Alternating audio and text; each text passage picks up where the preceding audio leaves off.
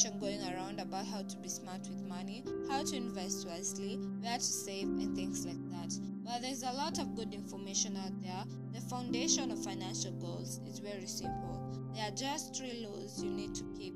Follow them to reduce your financial worries and increase your savings. The law of 10%.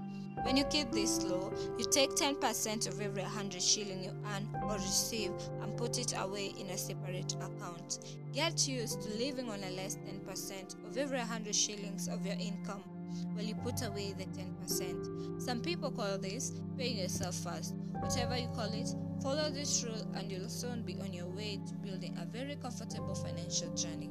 You might think that 10% on 100 shillings is not going to get you very far. But consider this. You can get used to living on 90% for every 100 shilling you earn, and after 10 months, you'll have a full month's salary put away, which is not bad. The important starting point is to get used to keeping a law of 10%.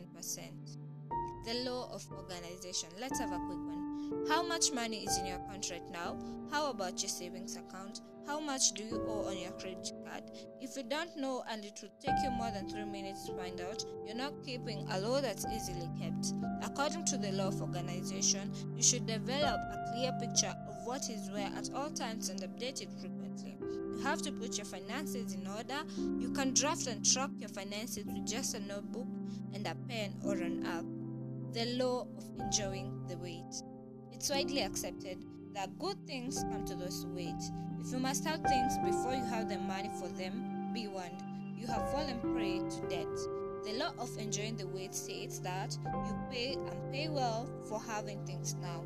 If you can wait until later and put money away specifically for the purchase you have in mind, you have outsmarted the debt monster. No debt. How much do you pay to get things sooner? Look at your interest rate and figure it out. Debt isn't cheap. Think of how many things you could have bought with the wasted money.